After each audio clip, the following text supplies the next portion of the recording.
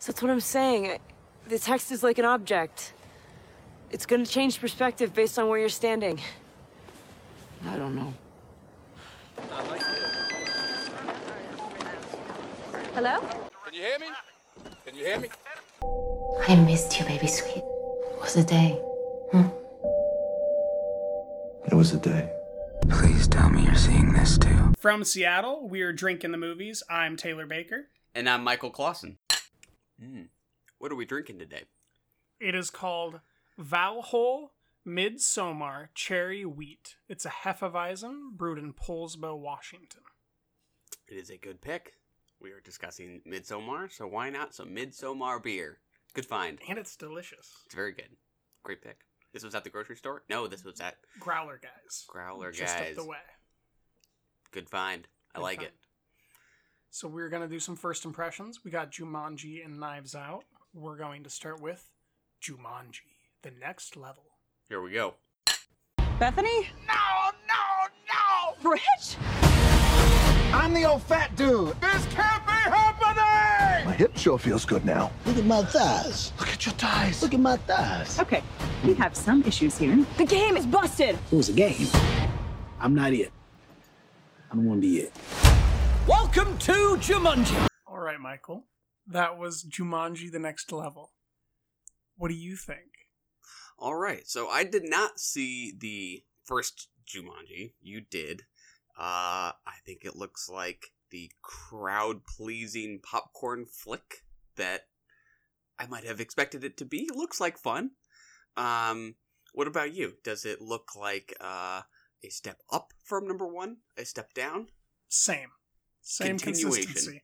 It's as good as Fun for the Whole Family films get. I think, something for everybody? At the moment. Yeah. You know, like, there's action, there's comedy. You get to watch Danny Glover and Danny DeVito inside of Kevin Hart and Dwayne Johnson. Karen Gillan gets to continue her action star career as she's got to be one of the highest grossing actresses in the last 3 years. If you think about Avengers, both of them, the Guardians of the Galaxy film, and then both these Jumanjis, like, she's making bank. Which Avenger is she? She plays Nebula from Guardians of the Galaxy, one of the daughters of Thanos. Got it. Yeah, she's doing okay. She's doing pretty good business. It just looks like fun. This is something that I'd like to take my parents to go see, and I wouldn't regret watching it like I did with Captain Marvel or Night School or any of these other things that I can also take them to. This is like, you know, that level of good. It's a 6, it's a 7. Yeah. It's nice. I think I missed the release date. I assume this is a summer release. This is Christmas. Oh, this is Christmas. Oh, interesting. Oh, that is actually going to be just fine. Family movie, on the day after Christmas or the day of even. Yeah, I would think this will be a hit. Exactly. It'll be the Vice of this year. There you go. And now to Knives Out. Ladies and gentlemen, I would like to request that you all stay until the investigation is completed. What? Can we ask why? Has something changed? No. No, it hasn't changed, or no, we can't ask. All right, we just watched the trailer for Rian Johnson's Knives Out. Thoughts? I know less now than I knew before I watched that trailer. Oh, I'm right there with you. It's like, I love the quips, I love these people, I love the cast, I love Ana de Armas being the third billed actor. What the hell is happening there? Blade Runner 2049 is doing good business for her. But, like, what is the genre? I thought it was going to be a little bit more action-y, maybe. A la Free Fire, if you remember Free Fire with Cillian Murphy and Brie Larson. I was thinking maybe a little bit more along those lines. I don't quite get the tone of the film. I am right there with you. You took the words out of my mouth. I'm still very eager to check it out. I mean, there's no doubt in my mind that I'll want to see it. But, it goes without saying the ensemble is impressive. Kind of comedic, yet thrilling, kind of a mystery.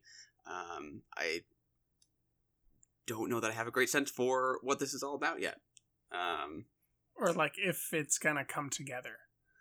Yeah. Reminds me a little bit of now that we've watched it, it reminds me of the Bad Times at the El Royale. And like how it was like trying to be this mass conglomeration of actors with like a plot at the center of it, but maybe it won't quite hold the way that didn't quite hold.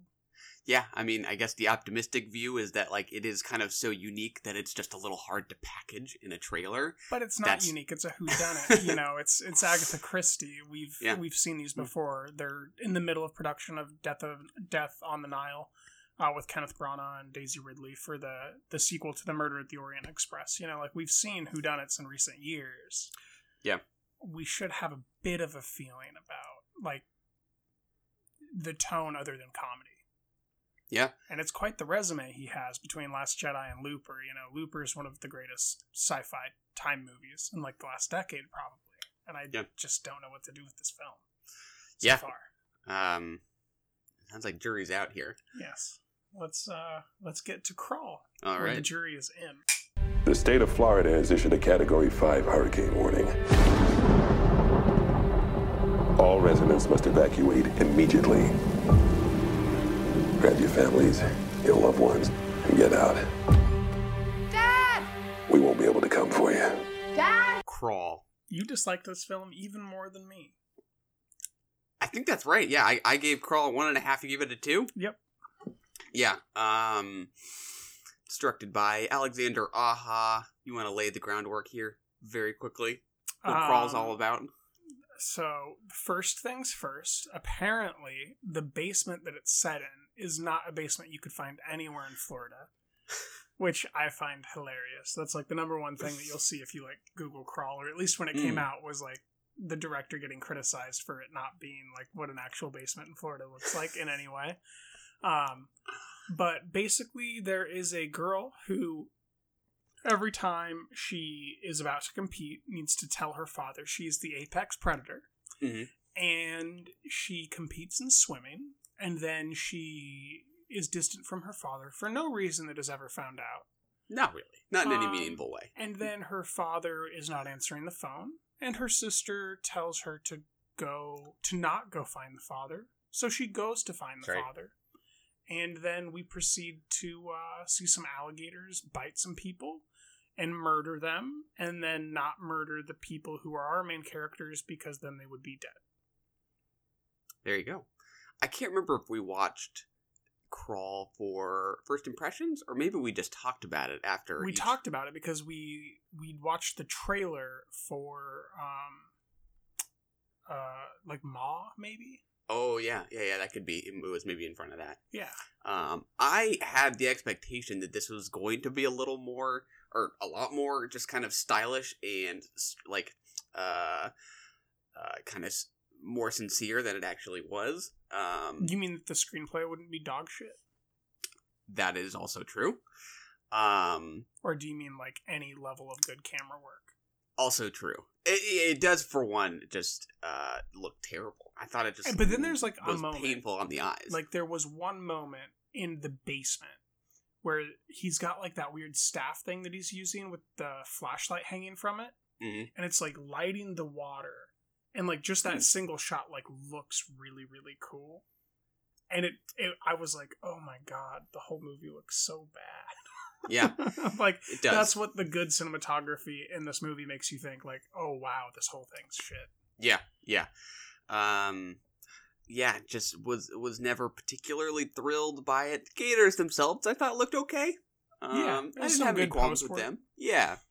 And I think that the actors did do a good job behaving as if they were interacting with CGI.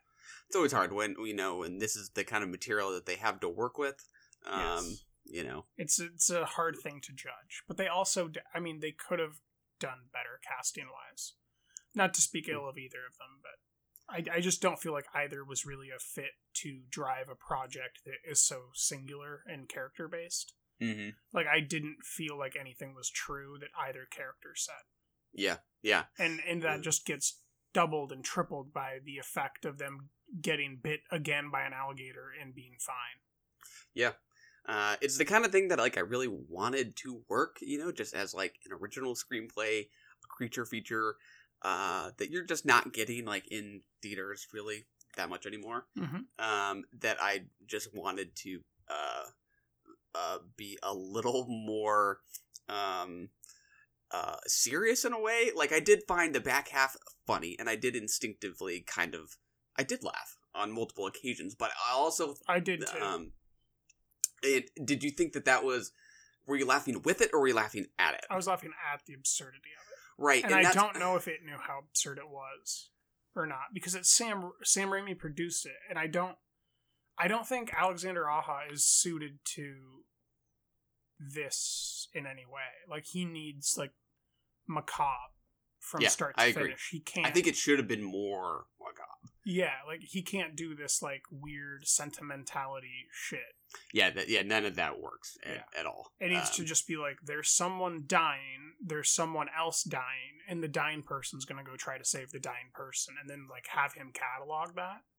Yeah. Instead of the weird emotionality, and then ending with like the super heroic fucking superhero pose.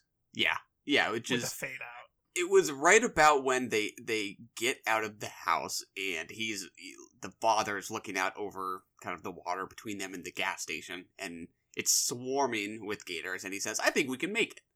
That, the whole kind of audience laughed, me included. And that's the other thing, right? The end credits. The see you in a while crocodile. Oh, right. Later alligator, like... Yeah. It switches in tone right there. And Yeah. it's like, I don't know where they decided to switch tone. Was I supposed to be laughing the whole time? Because they lit it wrong for that. Yeah, I mean, Like, there's a way to light camp, I think. Yeah. And they didn't do that. I agree. I think the first half, kind of up until that point, maybe it's a little over halfway, is played very straight. And then as soon as that came around and she's out swimming the gators, I kind of felt like it was trying to sort of take advantage of that instinct to laugh at it, in a way that, like, I'm like, I don't know that, like, you're doing this with any conviction anymore. And you're kind of, like, trying to... And, like, should I have been laughing at the sets? Because, like, I like, started to think I should. Yeah. Like, just at how set it looks. Yeah. Like, it's so clearly a fucking set. Definitely. Right. Very, very...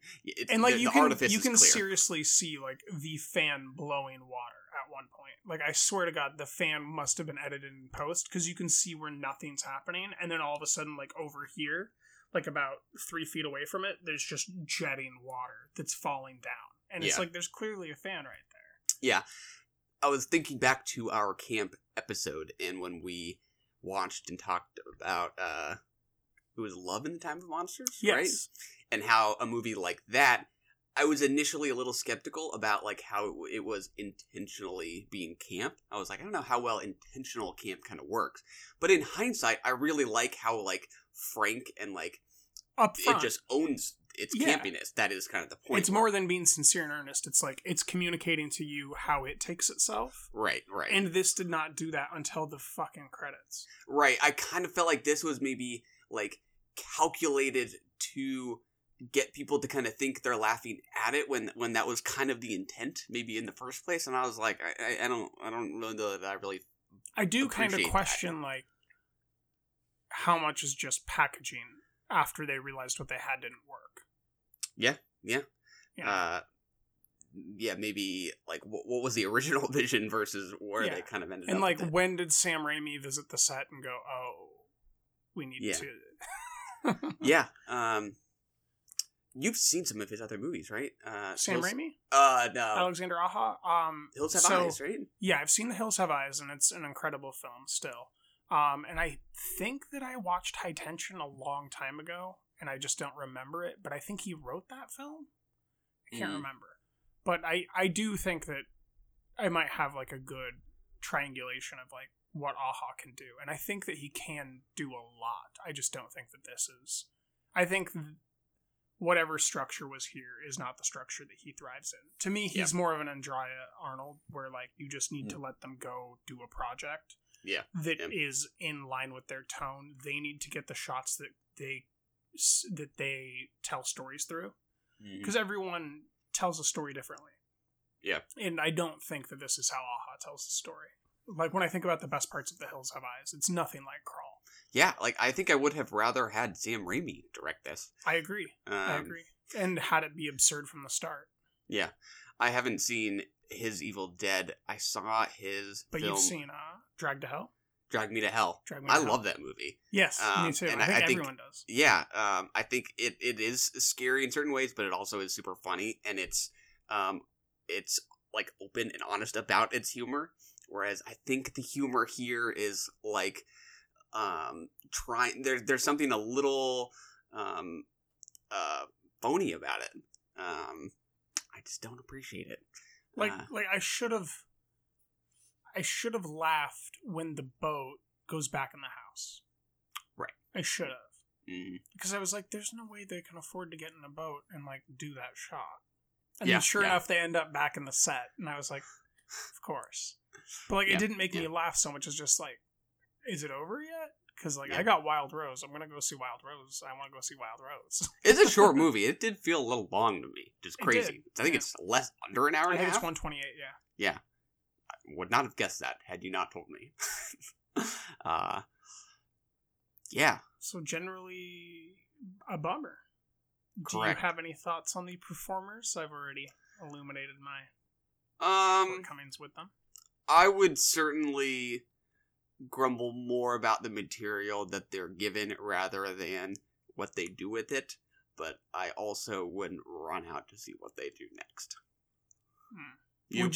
Would you swim out though? Would you be the apex predator? I would dog paddle. I would be in no hurry. No splashing. That's how they find you. That's right. I think that's enough crawling around with this one. All right. I always come back to the old house. What if it's empty? What if we just peeked inside? We could throw parties. You could put on one of your plays. We could yell. Where is this house? Our old house. That's not your old house, and that's not your neighborhood. Hey, if you're going to San Francisco, be sure to wear flowers in your hair. The Last Black Man in San Francisco. That's right. Directed by Joe Talbot, I believe is his name. I think it's a debut, correct? It is. Shot right up my debuts. It's at the top of your list? I think it's number 3. It's up there? I think it's number 3. Arctic's number 1. Oh, right. Geez, what's number 2? What's your number 1? An Elephant Sitting Still? So that's my number 2. So then this is number 3. Got it. Yeah. You were super positive on it, correct? I really like this movie. Yeah. Quite a bit. I liked this movie. I do. I did find that it was maybe a little too quirky for its own good for me. Yeah, I think you saw a lot. I think you found more self-referentiality in it than I did. I noticed that when I was reading your review. Like, you specifically mentioned how you see, I don't remember his name, telling Danny Glover what's happening on the TV. Oh, yeah. To be like a communication of them telling us what's happening in the story.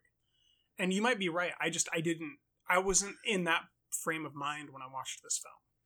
Well, it wasn't like, I kind of regret calling out that particular detail. It's more that, like, I do think there is, like, a good number of beats that are just meant to pluck the heartstrings, that, ultimately, I think, just are a little bit more than what I might have needed. I think the material was kind of getting me there, and I actually thought the style, to some extent, kind of, like, distanced me from what was really beneath, rather than kind of, like, bringing me more into it. So you thought that the form didn't accentuate the screenplay? A little bit. For me, it did feel just a little airless, a little too precious in a way. Well, it certainly is that. Yeah. I mean, I think the cinematography is gorgeous, but I feel like I could kind of list, maybe not list, but there are just moment after moment here that I think are meant to be so quaint that I don't respond to that in a great way, I guess. But yeah, I don't know. What about you? I like this movie. I think that I would agree with you, but I forgive it. Mm. And it is precious, right? Because Joe Talbot is best friends with Jimmy Fails, whose life it's based on. Or it's his life who it's based on. And so I think that, yeah, he couldn't kill all his darlings in this. Mm-hmm. But I still think that it's a screaming directorial debut. And if this is his one-off of like something that's way too precious for him, I'm excited to see the stuff that's not too precious. I agree.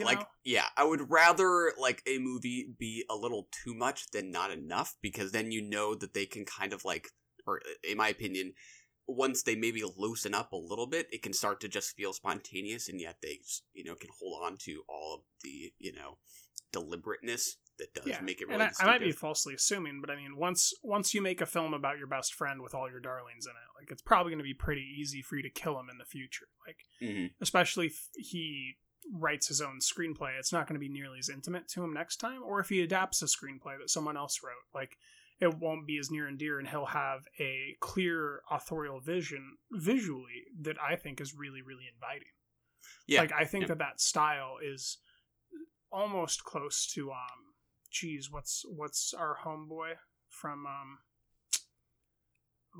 If Beale Street Could Talk?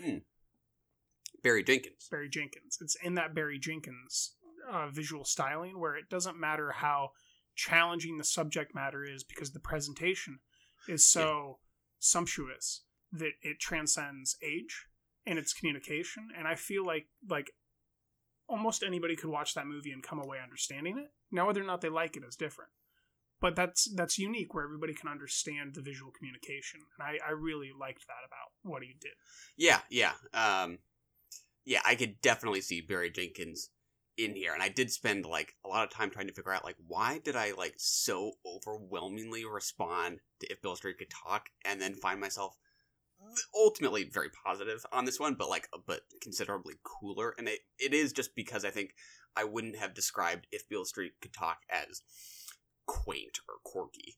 I mean, that is deeply romantic, and I think like the stylistic reference points there are super different. Do you think it's irony? You think like Black Beale doesn't ironic? Have any irony?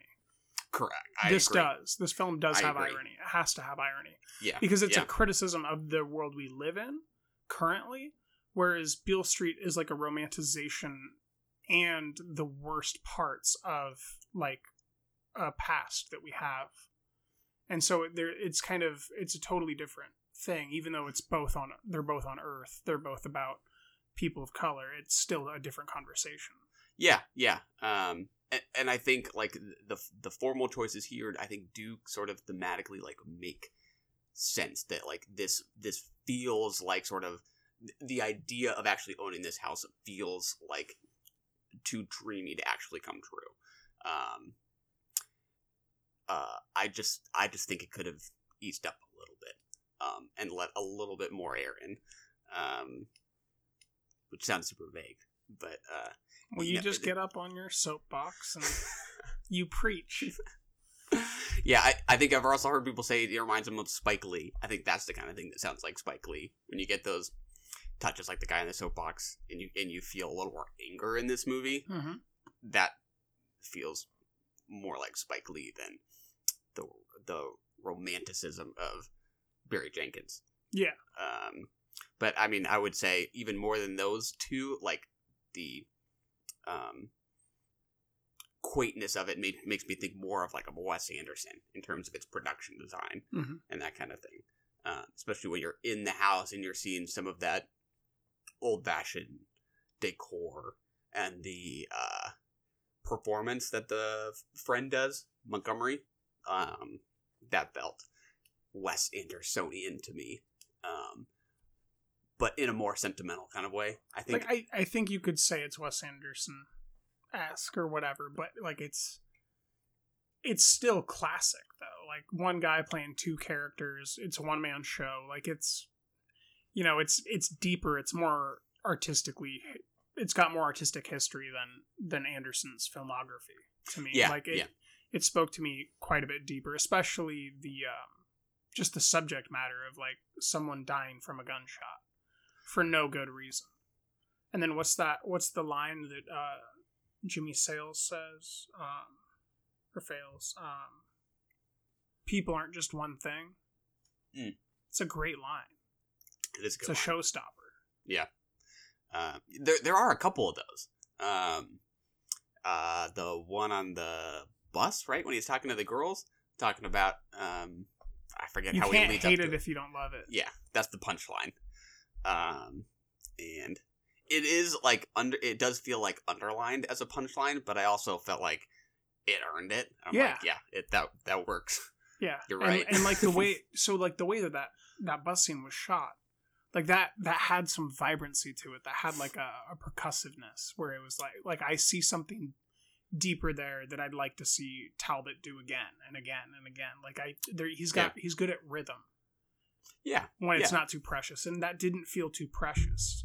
You know, I would agree. Like it's that is definitely one scene that I think worked better for me than maybe some of the skateboarding scenes that are a little more swoony. But it's pretty cool the first time that he jumps on the back and there's two of them skateboarding. And It you're like, is. what the hell am I watching? It is, and it isn't for me. It did feel just a little sugary in some way. Little Trubik.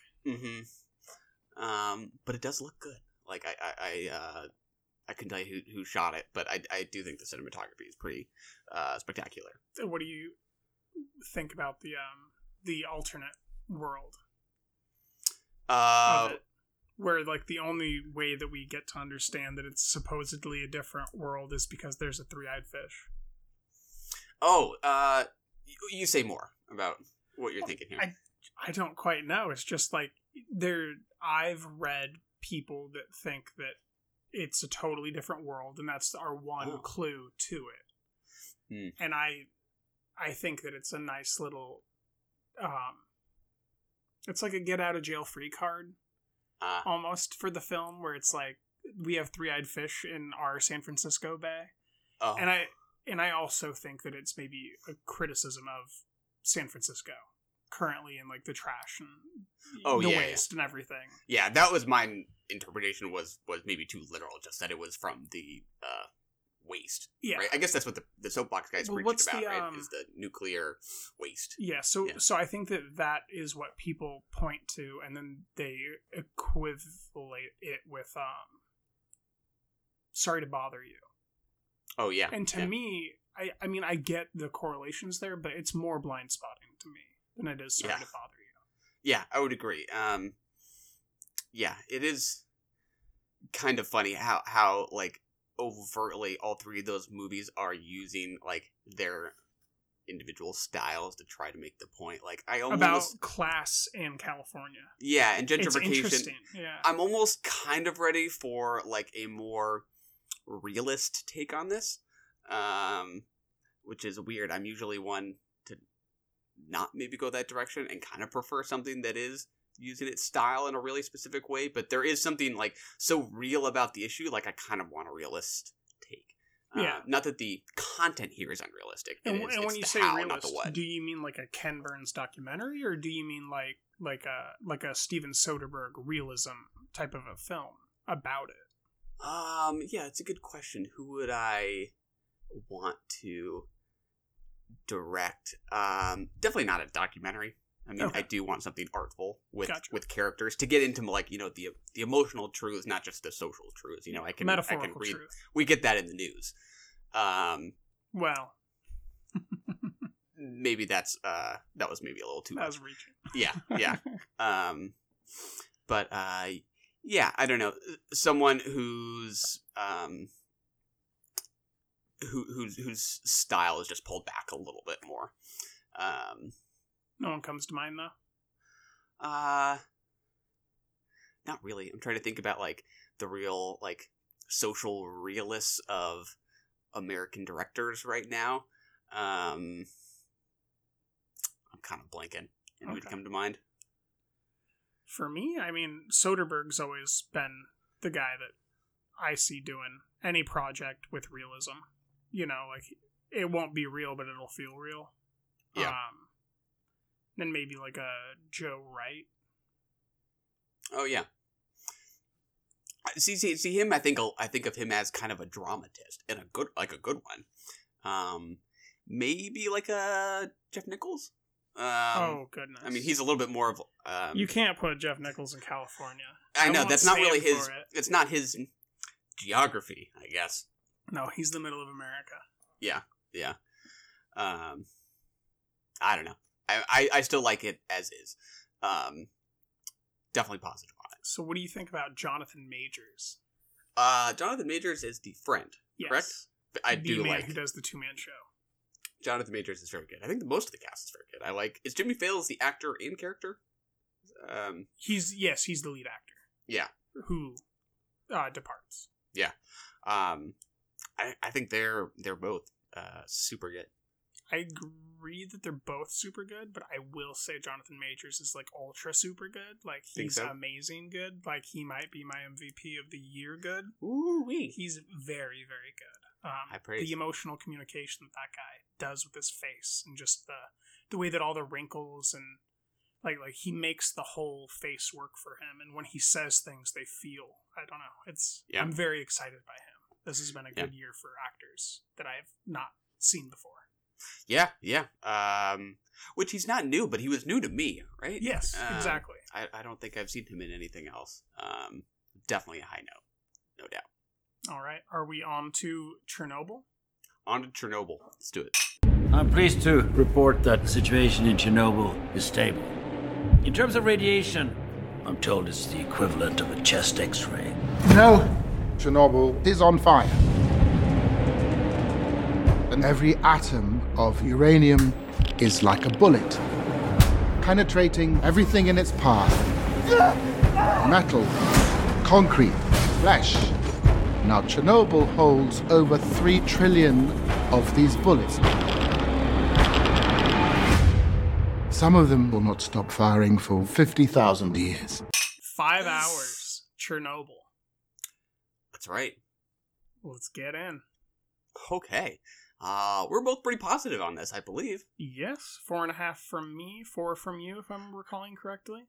That is correct. Watched it. I did 1 episode on the first day, 2 the next day, 2 the next day. How about you? Stretch it out? Or did you binge it? I watched episode 1, and then 3 days later watched the rest of it over 3 days. Yeah. But I would just leave after a scene was done. I wouldn't necessarily finish an episode.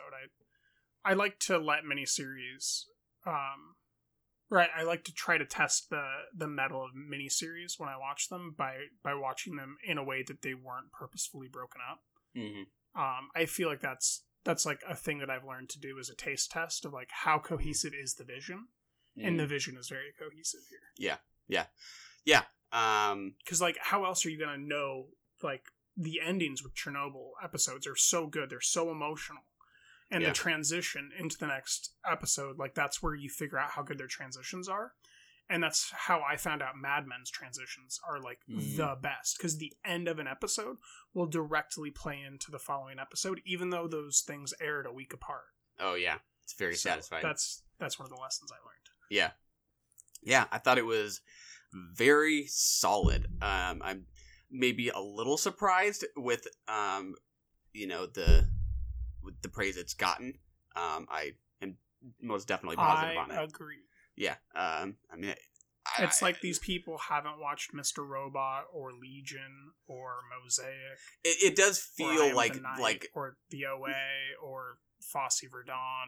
Yeah, it feels about as much like prestige TV as anything else. It's just particularly solid, but I don't know that I would say like it ever like really took me by surprise in terms of like what it's like doing with the format. I just think like it's a really articulate, sharp narrative, kind of from start to finish, that really gets its central kind of idea, an emotional ideas across. I was maybe a little cooler on like some of the side stories. Like I think it's in the 4th episode where Barry Keoghan shows up. Mm-hmm. Like I was a little surprised that people maybe didn't have any issues with that one. Not that I would say I have issues, but like people have made a bunch of issues about killing dogs on the screen. Yeah, I mean something about the endangerment of kids and animals is always like the easiest kind of like well, way it's into real, drama for me. so I think that's the difference. It is real, but I mean it can still be less artistically satisfying for me. That just kind of like really felt conspicuously so do you feel like filler this was to me. artistic? I would say artful. Okay. Yeah, to some Nothing extent. about it really Kind of screams solid, like but artsy to me so much as not just artsy. Yeah, it's uncompromising in its realism, but like I don't feel like anything was framed for artistry so much as impact. Yeah, I would agree. But like as a work of drama, like I think it is very effective. Yes. In communication of real events insofar as he was able to. Like Emily Watson's a conglomeration of who knows how many characters. I think that I read between like 16 and 80 scientists or something. Yeah. And that just the central line and how that is quite taught from 1 through 5, I think really works. And you do, completely aside from like what's true, what's not, anything that's bent with the facts, just take in, at face value what it is telling you has happened. You are very, very, or I was very, very convinced of, how rooted this was in arrogance and national ego. Mm-hmm. Like that is just very articulately and emotionally communicated. You didn't see it through the political lens? Well, political for sure, but okay. Yeah, I mean, I would say there is a like political and national ego at stake over human concerns. Well, I almost thought that it was more about like what a state looks like when communist agenda is its agenda. Definitely, it is a critique. Yes, no doubt, a pretty effective one. One of my favorite scenes that communicates that about the class problems under a communistic state is when the leader of the Ministry of Mining or Coal Mining has to go get the coal miners, and after he like tells them the truth, they agree. Mm-hmm. And then as they walk past him, they pat him and they ruin his suit with all this coal dust, and it's like this is the hands that like make the man or something. There's like something very brilliant about that. Yeah. He for so much of the time is able to go undirtied, and yet reap the benefits of all the dirt that they are thrown into. Yeah. It's a good moment. In terms of like the artistry, I think I did actually really like some of the sound and some of the score, and just kind of how often the score and the sound design kind of blend together. Like, you're kind of hearing that Geiger counter on the score. Yes. Sometimes it just sounds like static to me, which is, sort of like thematically is about like how sort of isolated and cut off these people are. I thought it sounded good. Like this would be super immersive, particularly if you saw it like with great sound. Yes. You would be really in this area of loud destruction. Yeah. Which was all pretty great. So, performance-wise, let's start unorthodoxly with Beast's Jessie Buckley. What'd you think? You hadn't seen her in a hot minute.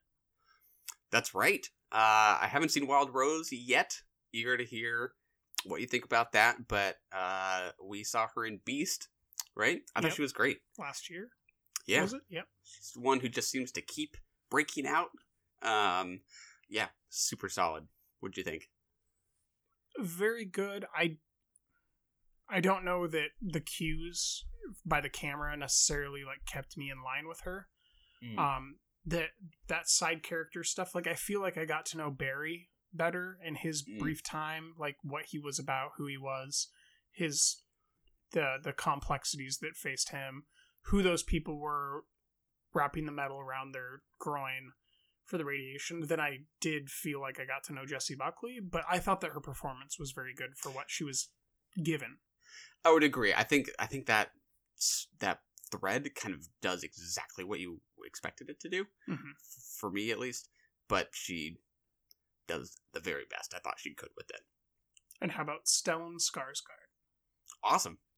I thought he was great. He's always ready to celebrate.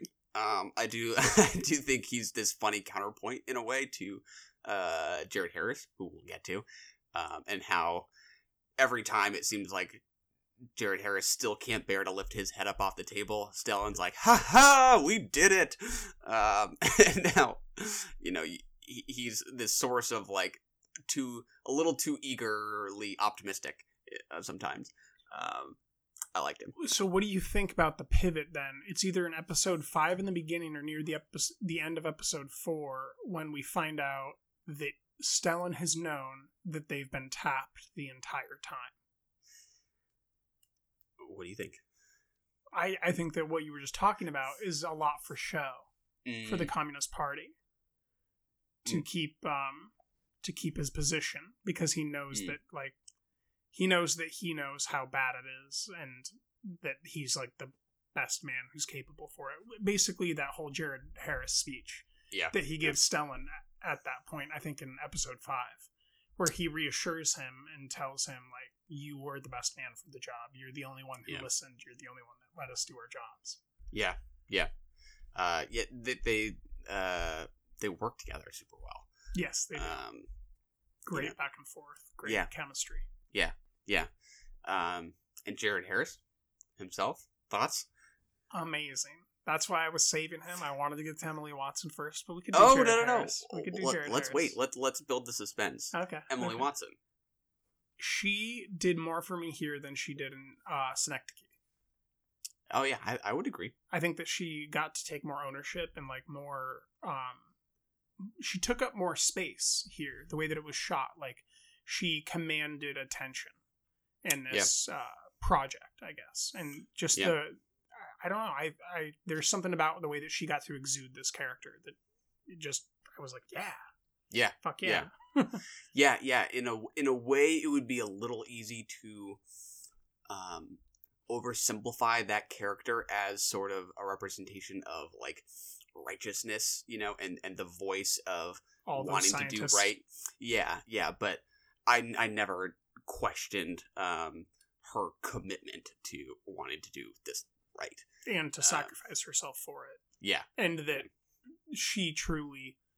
Like, the things she was saying felt real. Like, if she could say to the committee and have them hear the way that Jared Harris could, then she would. Yeah. But she still tried in the court scene, like that's, I don't know, there's a great energy to her. Yeah, agreed. And I would think that's just hypothesizing. That's just extra difficult when you don't have a clear reference point, and she is this amalgamation. But also maybe you get more freedom. That's true. I mean... Because I don't know if that's harder or easier. Yeah, like she's trying to honor all these different people, but also like put her own stamp on it. Yeah, she has the opportunity to create a little bit, which is interesting. Now back to JH, Jay Harris, the very big man. Good. Very, very good. So good. I've, as you know, recently finished Mad Men for the umpteenth time. I'm in the middle still of watching The Terror. Jared Harris is everywhere for me, and he's just so impeccably good, so consistent, so he's emotional, but he's strong. He's like Emily Watson in that he commands presence, but he doesn't take up space so much as draw you to him. Yeah. And it's interesting because like a lot of what he is tasked with doing is explaining things. Like in a way that is not the most thrilling, kind kind of content to, but it's to work with. His reaction and the way that he physically manifests that explanation. That, yeah. Like when in episode 2, when Skarsgård asks him to tell him what a nuclear reactor is. Yeah, yeah. And how he like gets kind of passionate about it and like explaining it. Yeah. And then Skarsgård says, "Well, I don't need you." The way that he reacts to that is everything. Yeah, yeah, yeah. You can always really see in his eyes him thinking, okay, how can I simplify this for you, in a way that is not too obviously just for our benefit. He is really trying to get these people to understand. Yeah, very convincing. He's just transformative. Like he becomes, or rather, I project onto him who he's playing. Like he's no longer Jared Harris. He is Jared Harris, who is this person. Yeah.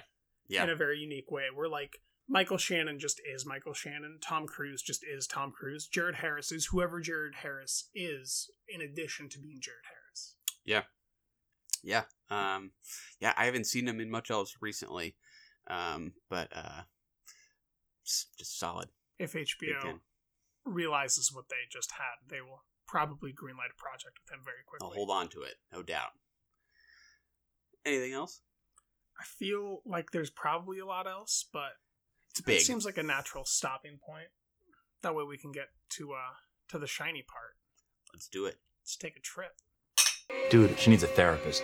You've been wanting out of this stupid relationship for like a year now. And don't forget about all of the beautiful Swedish women you'll meet in June. Okay, guys. That's not her again. Seriously? Babe, what's happening? Danny. I was so very sorry to hear about what happened.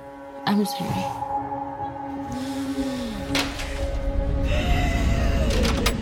Midsommar. Last title of the episode. The second feature from director Ari Aster.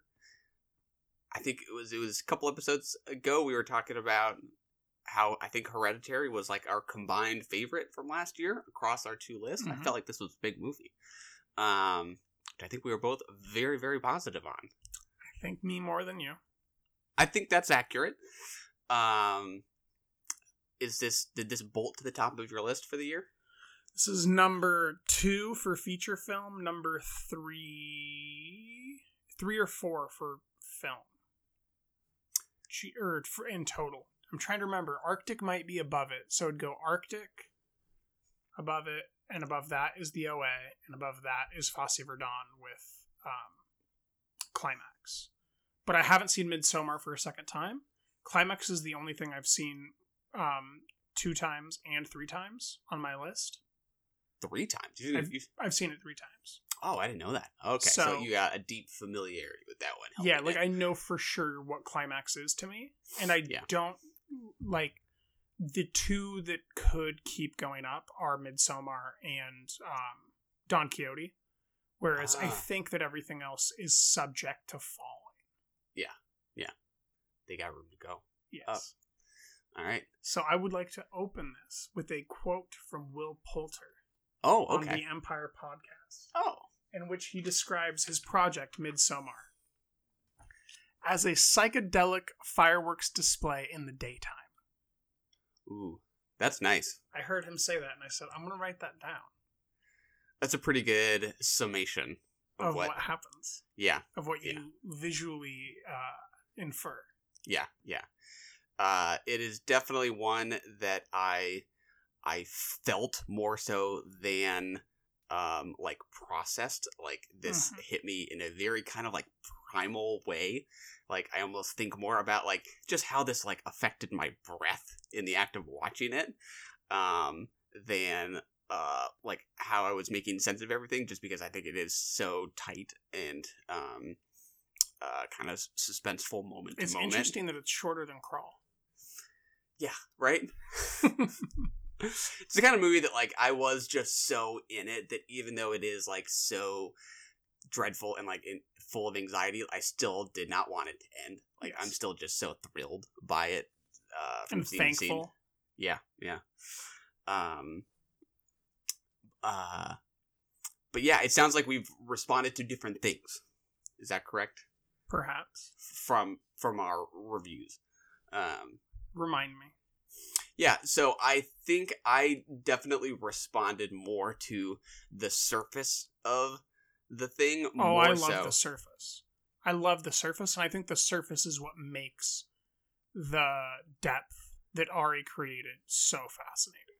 Yeah, and I think, like, I ended up spending a little more time, even though I love this movie, I ended up spending a little more time thinking about what was holding me back from, like, fully embracing it, just because it took me a little while to try and kind of figure that out. Mm-hmm. And I think that was more because I'm not sure that the psychology of the characters and the relationships were as fleshed out as I really thought the movie was telling me that they were.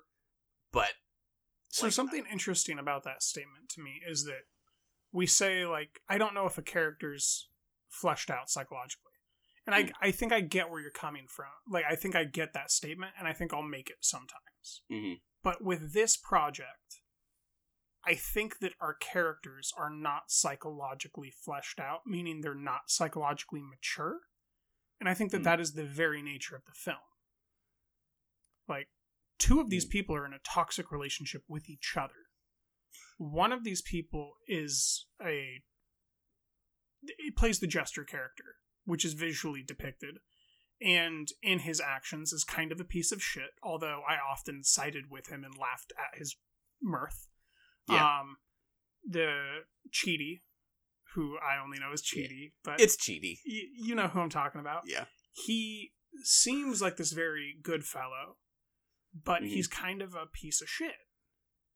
Like, ultra competitive, very egoistic, like, wants to own his thing, doesn't want anybody else touching his thing. And then our most agreeable character, who is the fellow who invited them, is actually the most nefarious. Yeah. So to me, like, it's a great psychological play, and it's more Shakespearean than humanistic or realistic, but it still has all the psychological attributes of truth. Yeah, underpinning it. To me, it was suggestive of sort of like of its kind of like human interest, because I think it begins on such a kind of like relatable note. Like, she's gone through this terrible tragedy, and what he might have been able to break up with her, and now feels maybe particularly unable to do so. But, like, whether or not I can characterize it as toxic, like, I don't know that the movie gave me enough to really, how do I say this? I think there was just too much, like, passiveness between them. I agree. For me to really describe it as toxic. Like, he forgets, I'm not saying he's a good boyfriend, I think he's a bad boyfriend. And I think that's the genius of it. Because I think that a lot of people that are in toxic relationships right now also are doing that. They don't know that it's toxic. It's this passive thing where they feel it and they don't know it for sure. And you never know it for sure while you're in it. Or if you do, you're working out when to break up. Yeah. Right? And so that's why, to me, it speaks to a deeper truth where it's like, because we are stupid, because we are selfish, because his moment of saying, I don't know if I can do better than her. What if I want her back? That is deep truth, where it's like, maybe he's not with her because he loves her. Maybe he's with her because he's scared. And maybe he's too immature to say that. Yeah, but I don't know that I can realize that. I don't know that there was enough, like, substantive interaction between them that I could really point to anything and say... And that's the other thing. There's no interaction between them. Right, like, and I think that's evasive. I think that's less satisfying to me. Like, to me, that's like an evasive you want it more way. Upfront. It's an evasive way of maybe making a point about the passive nature of a relationship, when the ultimate point is maybe about transformation. Is it, though? It sounds like you don't think so. I think that this film is as diverse in its in how we choose to interpret it as we choose. I think it's like Mother. I think it's like It Comes at Night. It's largely whatever you want it to be. The one thing we know is that it's about death, and it's about perhaps cult, if you'd like. It's definitely about ritual. and it's about how we feel. But I think that I won't even deign to assert that the film happened after she drinks the first thing of tea. There's no evidence that that's not just a mushroom trip for her. And that's the other thing that I like about this film. Like, it has layers and layers and layers. Is that what you think it was a trip? I don't, but I think that it could be. And I think that's why I like this movie, because it has that many layers. Because, like, I still have to get a rune book out before I go watch it again so that I can brush up on what all the rune meanings are and figure out which ones are upside down, which ones are straight up, and try to actually interpret the movie. Because, like, when they're sitting at those tables, those are lined up in a rune. And I want to know what that rune is, and if he changes the way he visually depicts it before Will Poulter gets led off into the woods and killed. There's a lot to this thing. There's a lot to it, and I think that personally, I think that Ari Aster knows exactly who those characters were, and they are real people who we don't approve of, which is exactly what he was going for. And why a lot of people are saying, like, it doesn't make sense, or, like, they're weak, or what. Like, they are people we don't approve of. That's what he did. He made a story about people we don't approve of in a relationship that we don't quite know if it's toxic or not. I think that it's definitely toxic, and they just don't know it. But, like, there's an infinite amount of layers to this thing. And we can... What you see as a weakness, I see as a strength because of what it does for me character-wise, as the character building and in the subtlety underneath. Yeah.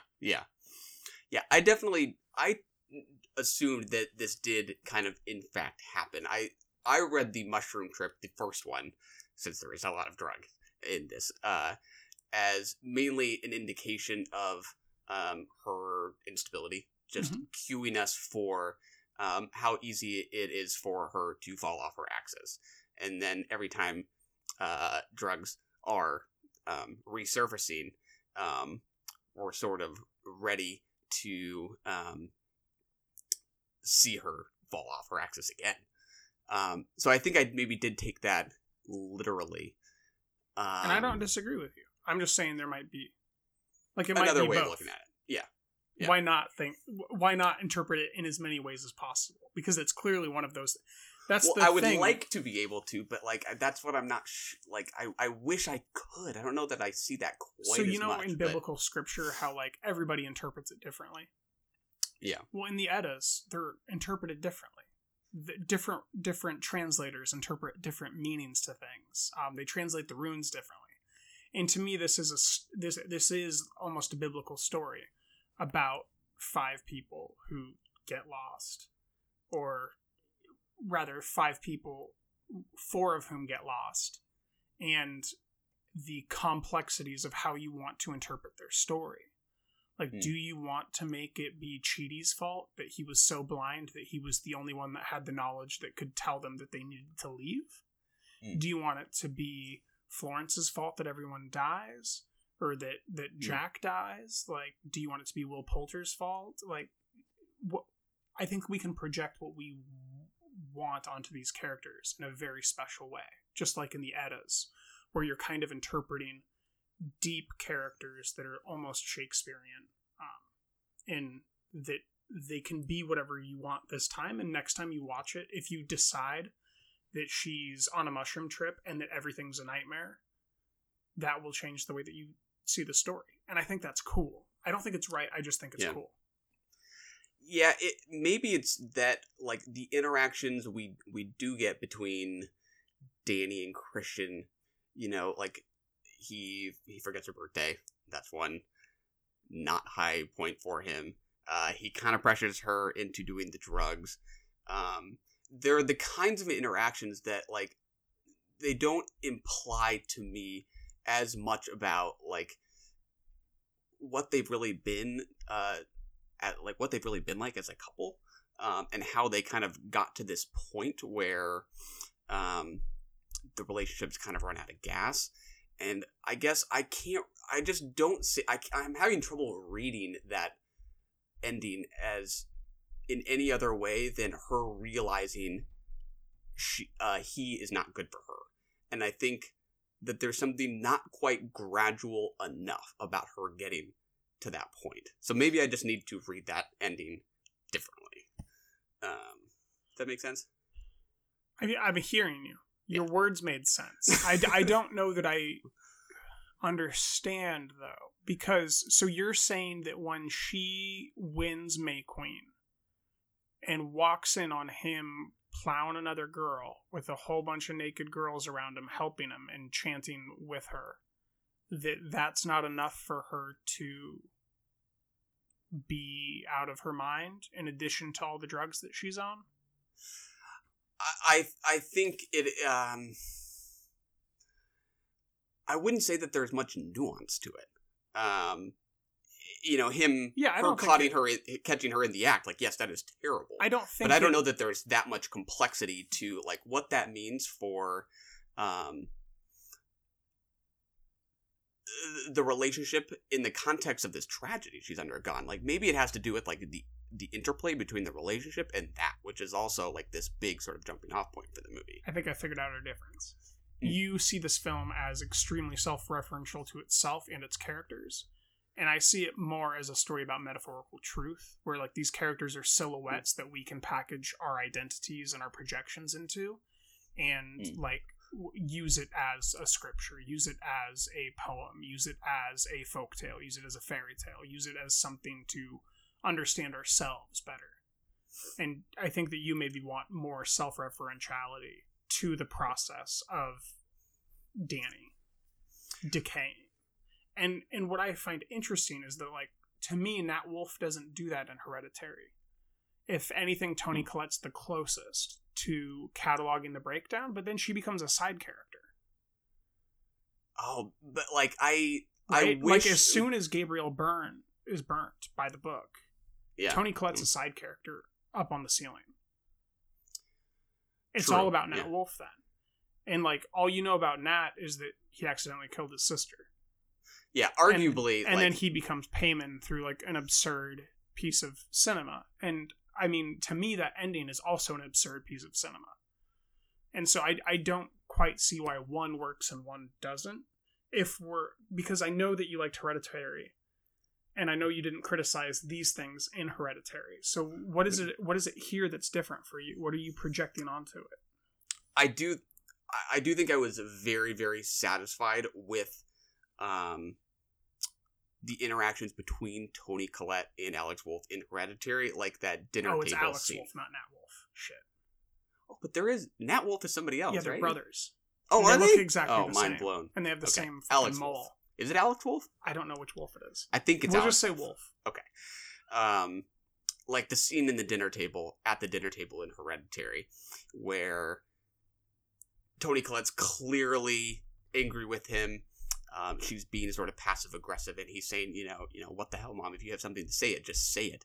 You know, the combination. There's so much I see in him about his guilt over what happened, his anger with his mom about her not being honest with him about her anger, her being conflicted because she's still his son and yet she's so angry with him. There is never, I don't know that I can really point to a moment between Danny and Christian that just said, wow, I just learned so much about them as a couple, like what they add up to together. That is quite as rewarding. And I think for that to feel really cathartic that she has finally been able to let him go, I might have needed to know more about, like, what they did mean to each other. Well, I think we know what they meant to each other. He's scared, so he's with her. And she's going through tragedy. And so she needs her support system. Yeah. And I don't know.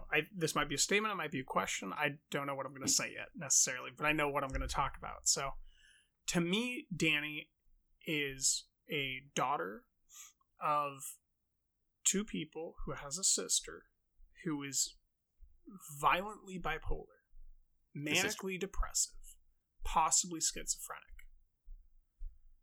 We have no evidence that she does not have those problems as well. Danny? Yes. Mm. And so I do not see her character as someone who is mentally healthy.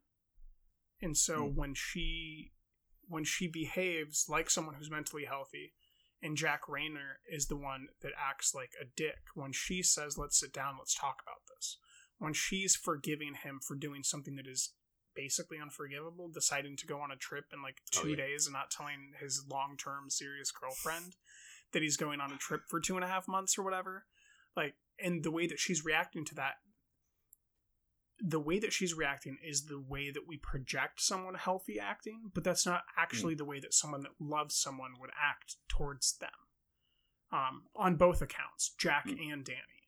So there's a weird sickness happening between them, and I don't think that Jack necessarily is healthy, but I think definitely that Danny's not mentally fit.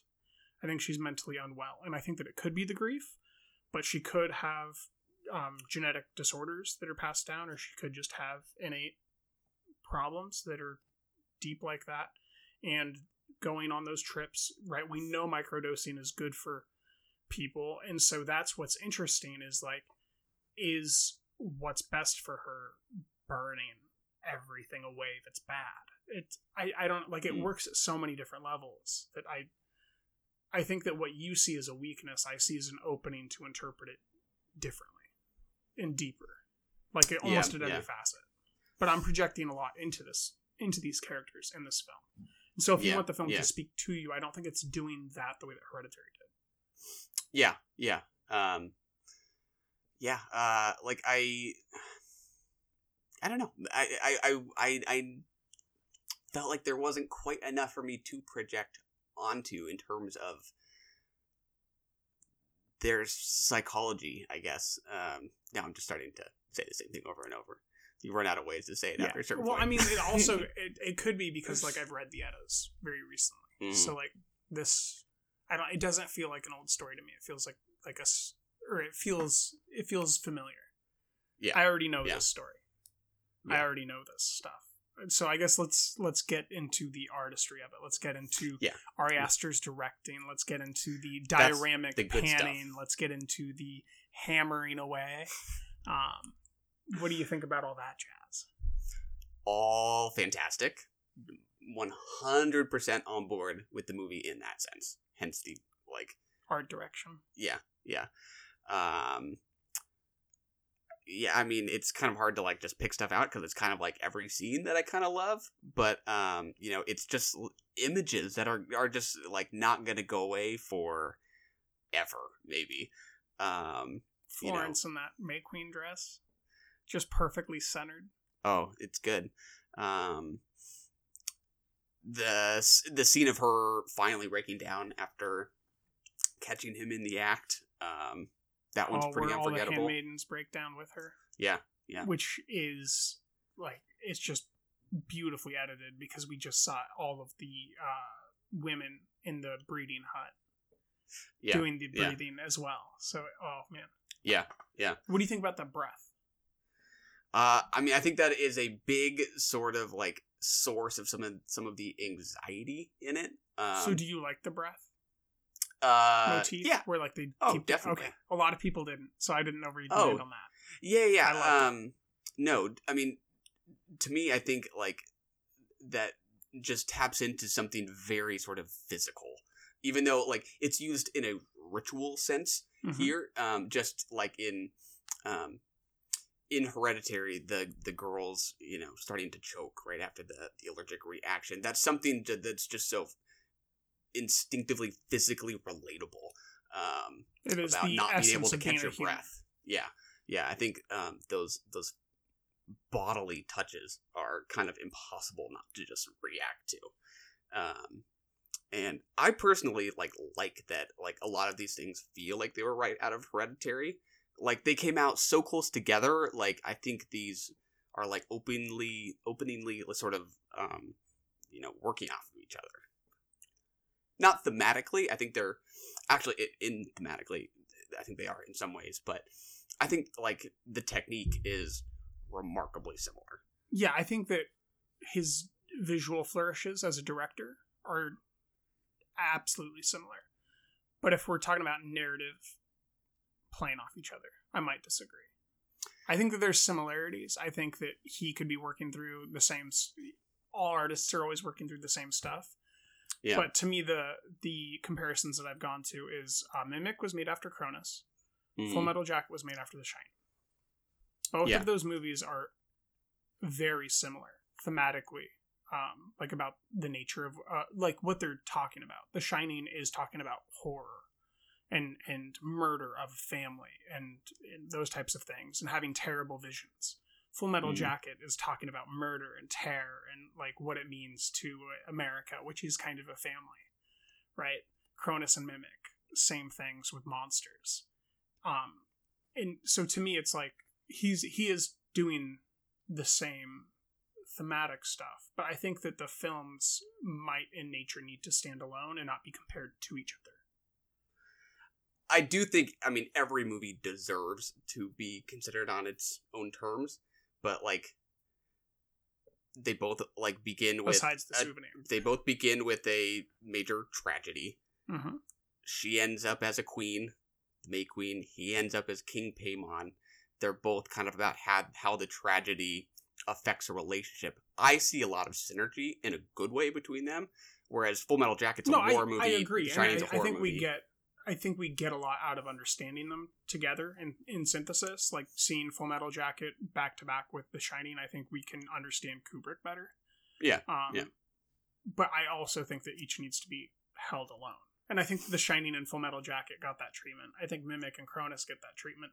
I'm worried that I'm not seeing Midsommar get treated as separate from Hereditary, is what I'm trying to say. Yeah. I don't know. I personally welcome the comparison. Well, I mean, we should compare them. Maybe not even... But we should also let them be their own thing. Yeah.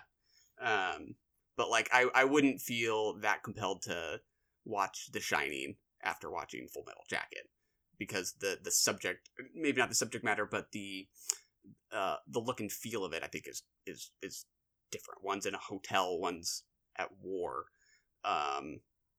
What the characters are going through in Hereditary, Midsommar are quite similar, right? But to me, like the darkness of Hereditary stands in stark contrast to the daylight of Midsommar. Yeah. So like color while they're visually lit differently, or the color's different, the directorial style to me is similar, and I don't know how similar it is with Full Metal Jacket and The Shining. You know, that might be a comparison worth looking into. Yeah. Favorite scenes? I don't know, ones that are really, like, just stuck in your gut. Favorite scenes? Florence Pugh trying to get Jack Rayner to sit down and have a conversation with her. Mm-hmm. That just screamed humanity. Yeah. And I felt every time Florence has a close-up. Yeah. Every single person that said this actress from Lady Macbeth is going to be a great actress is looking like a genius right now. That's such a good movie. That I would say this and that are still my two favorite performances from her. Were you not a fan of that one? No, I didn't like Lady Macbeth. Oh, I didn't think I knew that. I think that it's fine. I think the performances were great. I think the film's fine. Got it. It's kind of like the Skarsgård thing she was in. Yeah, I was a little cooler on that one. Yeah, it's fine. Performances are good. Yeah. But, yeah. Yeah.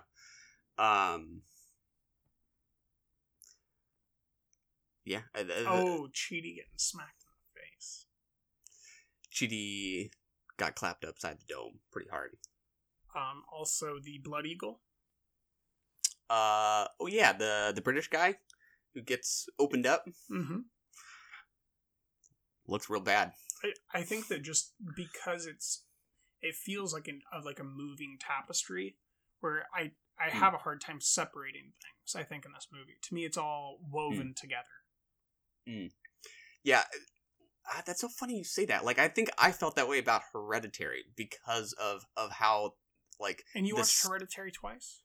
I did watch Hereditary Okay. twice, which is fair. And I also saw this 2 weeks ago. We watched Hereditary a year ago. It's a little early, to be getting too into it, but I found like the form to really interact with the content in Hereditary in a way that this didn't do it quite the same way, but the style itself might be even more That's my question. Where exciting. does form end?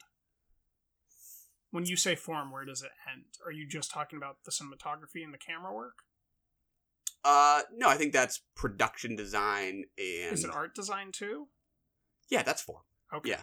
Because to me, this is the richest. Like, this is richer. Like, if in terms of how in terms of how form and content interact? Yes.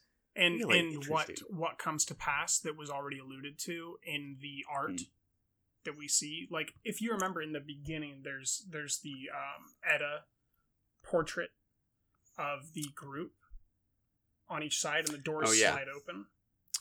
And that basically like informs the entire story that you're going to see. Plot-wise. Yes. Yeah. But also it looks beautiful. So it tells you what's going to happen.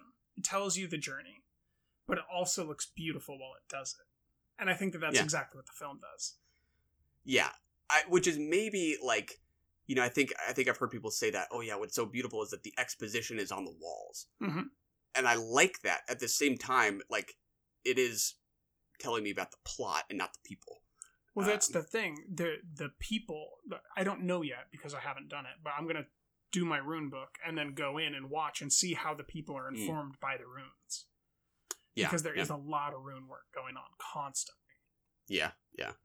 I mean, I still like that very much. I would still rather my exposition be on the walls than just read to me, no doubt. As they say, the writing's on the wall. Yeah. Jack Rayner, super good. I thought he was fantastic. I mean, everyone here is good, and obviously Florence Pugh is, I think, the best, but... you cared for Rayner? I think I cared more for Poulter. Oh, he's funny, too. I do like Will Poulter. But... just that nice looming shot of his socks pulled up over his jeans. Oh, yeah, that's nice. Lyme disease is no joke.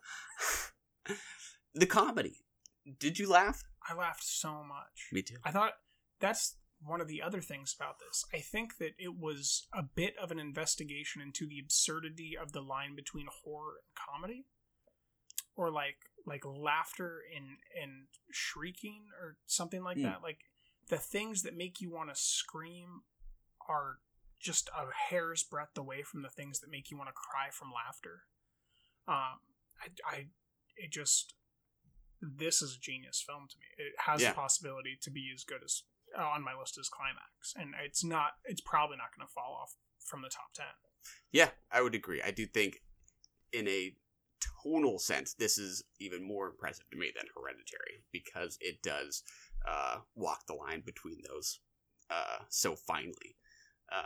Hereditary is not, I shouldn't say just scary, because it is really freaking scary, but there's like a more complicated tone here. Yeah, it walks a little bit harder, whereas this walks the line. Right on the edge of a cliff, you might say. Yeah. What else? Any other thoughts?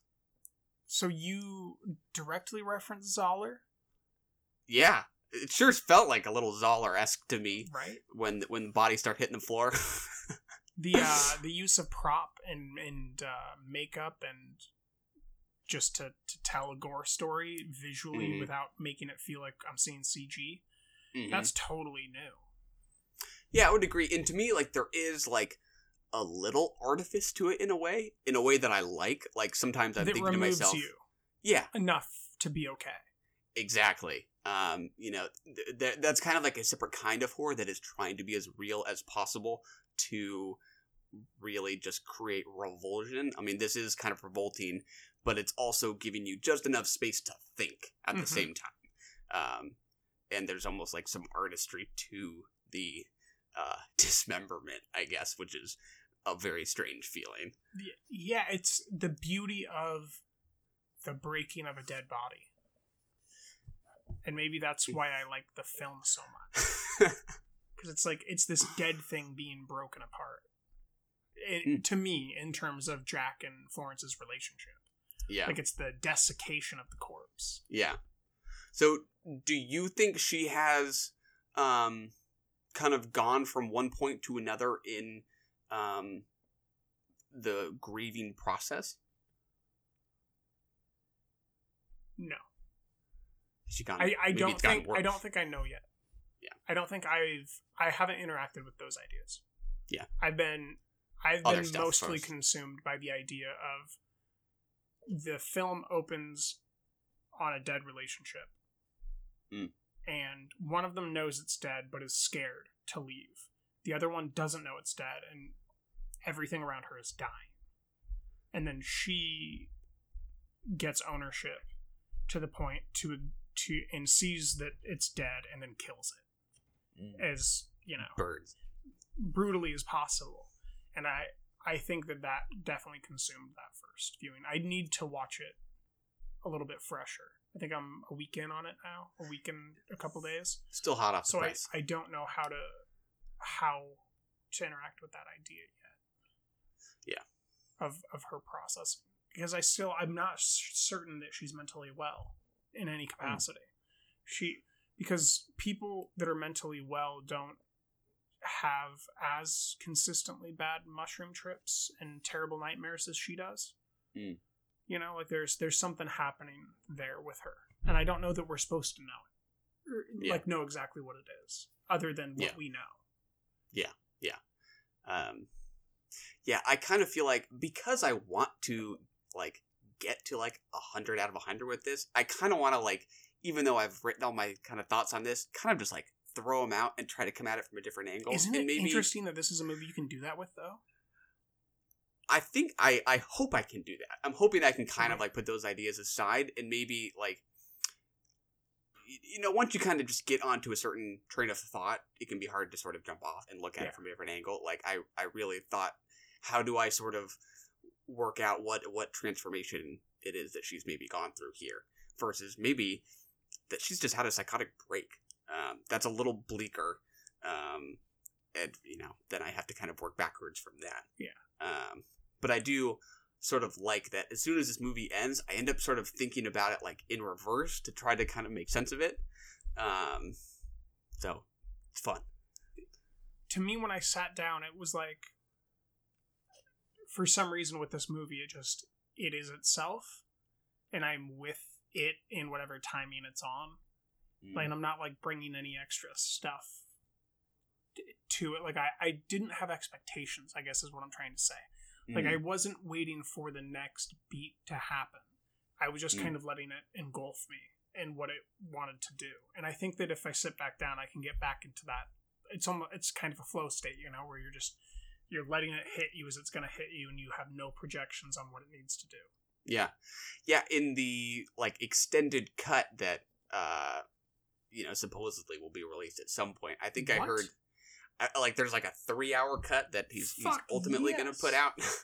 That awesome.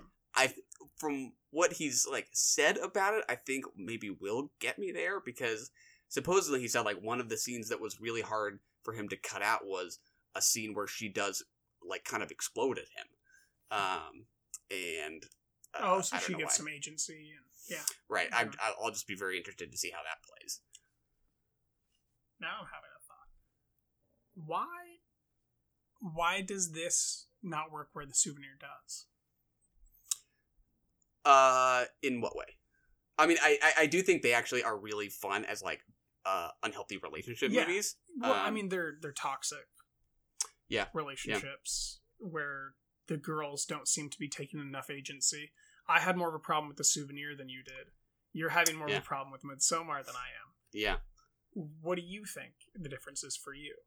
Yeah, to me, I think it has to do with the kind of fragmented structure of The Souvenir, and just how much it feels not like this is something taking place for the first time, but that it is something being remembered. So that you might describe Julie as a little passive or naive or willfully blind to how terrible he is. But there's something very satisfying about how I feel the film sort of reflecting on that. That's where the action is. Whereas this, I'm reading this as an artist telling me something about a character. Yes. Which, it's just a different kind of thing. I think that's what it is. Okay. But I love them both. I do. I promise. Which one do you love more? The Souvenir. Yeah.